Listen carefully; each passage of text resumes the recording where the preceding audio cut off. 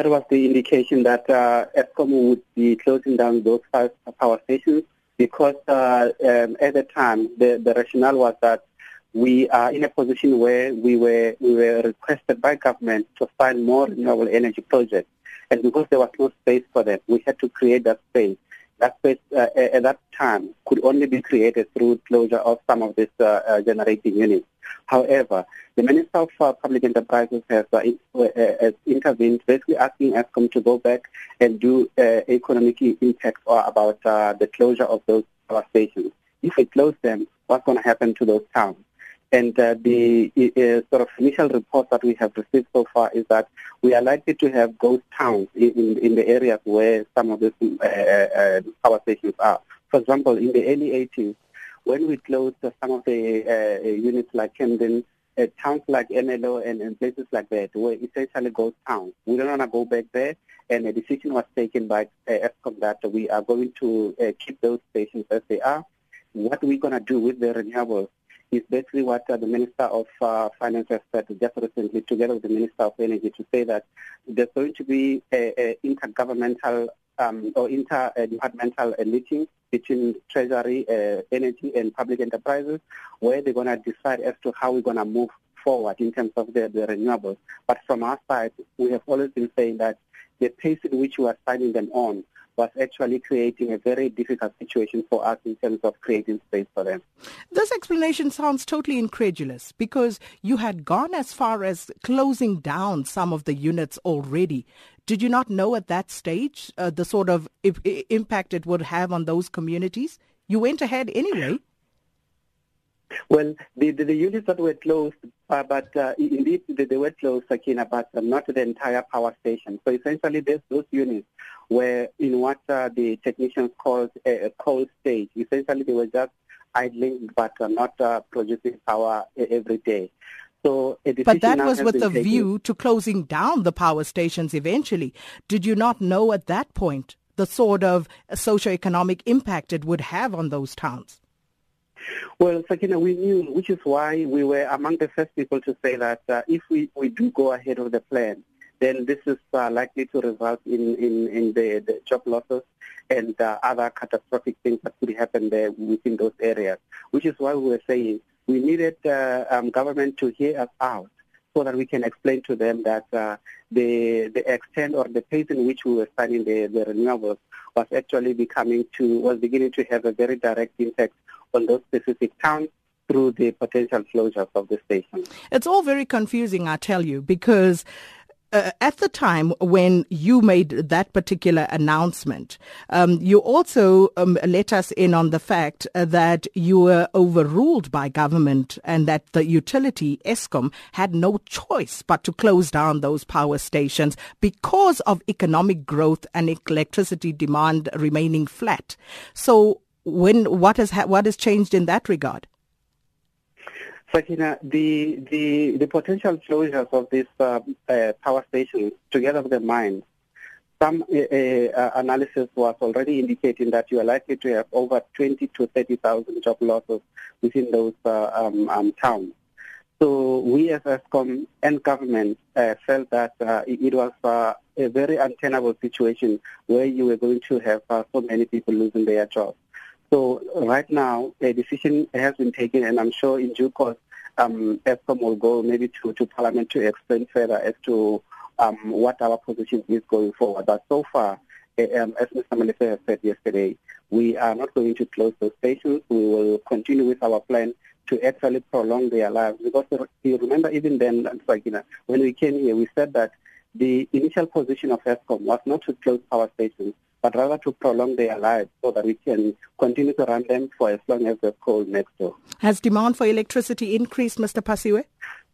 Well, demand for electricity still remains very low, but the reality is that if you close the stations, then you're going to have even more problems with over at least 30,000 people losing their jobs. But you knew this all along, Mr. Phasiwe. You see, which is why all of this, it smells a bit offish. Let me ask you about the power stations that were earmarked to be closed. You've got Kriel, you've got Komati, Hendrina, Camden power stations. And then I will take you to the Public Protector's report and Tegeta. Is there any link to Tegeta with any of those power stations that were earmarked to be closed?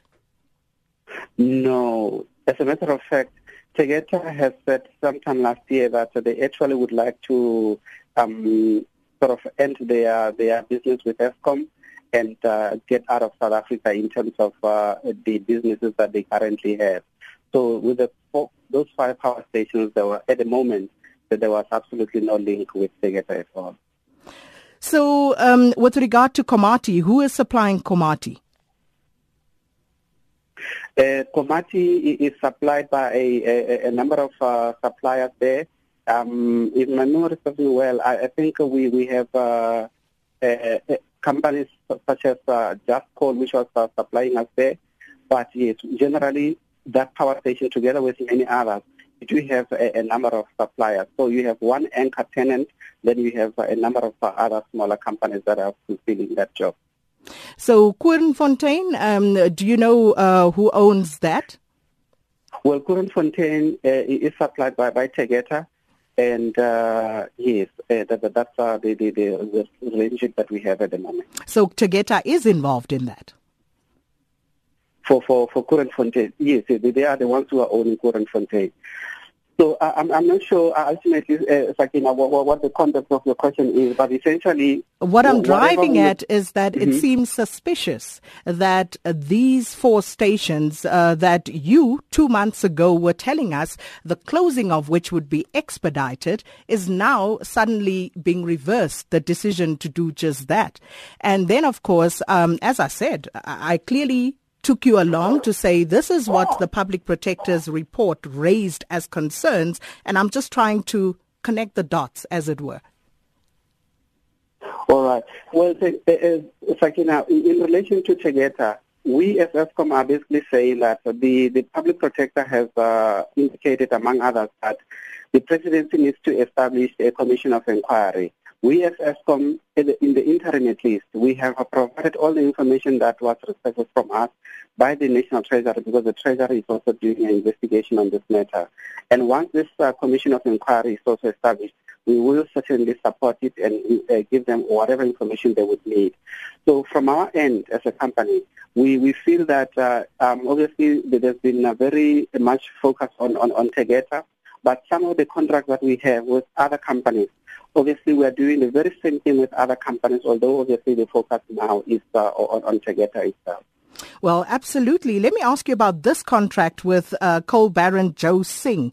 What is the latest development there? Is it true that Eskom is demanding over 6 billion rand from him?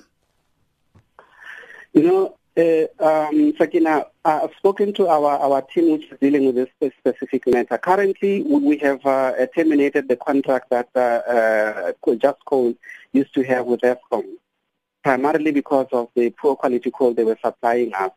So the issues around the 6 billion rand, I'm not sure where it's coming from, but we have terminated their contract.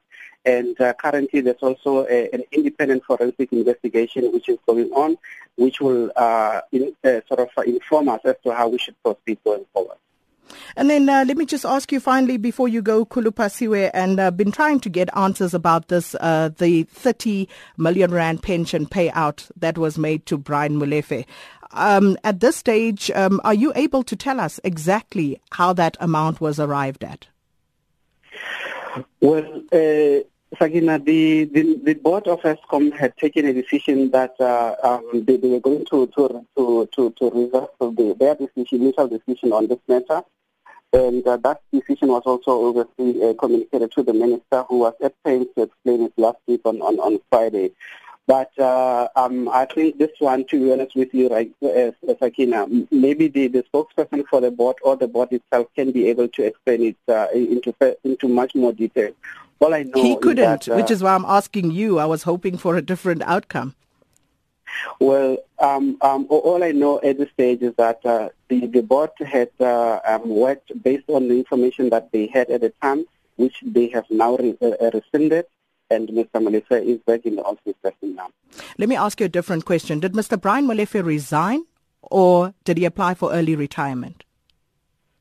Well, the information that has been issued by the board is that he had, in terms of the 30 million rand payout, it was based on the early retirement.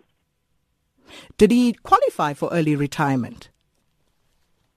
Well, Sakina, because obviously the board had made pronouncements on it before, so I think that they were working based on the information that they had, plus also I would say the other cases that they had dealt with before. What we know is that there were some other managers that had resigned before from Eskom, and that had also used the same criteria around early retirement. That's a simple question. He either did or he didn't qualify for early retirement, which is the simple question I'm asking, Khulu. Well, because the board had already approved it, so clearly he did qualify based on their criteria. That the board approved it doesn't mean he qualified. Did Eskom not take legal opinion on this matter? I'm sure they did, Sakina. I'm afraid I'm not in a position to speak in authority around the Eskom board issues.